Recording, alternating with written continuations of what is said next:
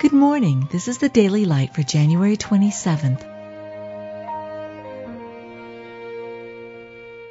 Be thou my vision, O Lord of my heart, not be all else to me, save that thou art. Ye know that he was manifested to take away our sins, and in him is no sin.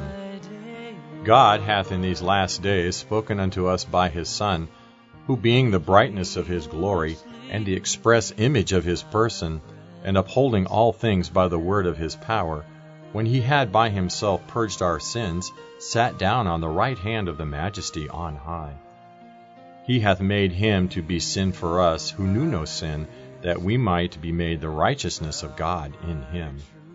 Pass the time of your sojourning here in fear, forasmuch as ye know that ye were not redeemed with corruptible things, as silver and gold, but with the precious blood of Christ, as of a lamb without blemish and without spot, who verily was the foreordained before the foundation of the world, but was manifest in these last times for you.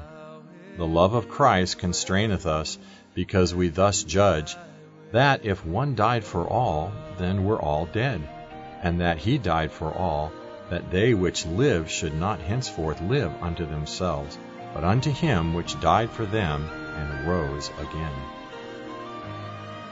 You've just been listening to the Daily Light, a daily morning and evening devotional of Scripture compiled by Samuel Bagster and published in 1825.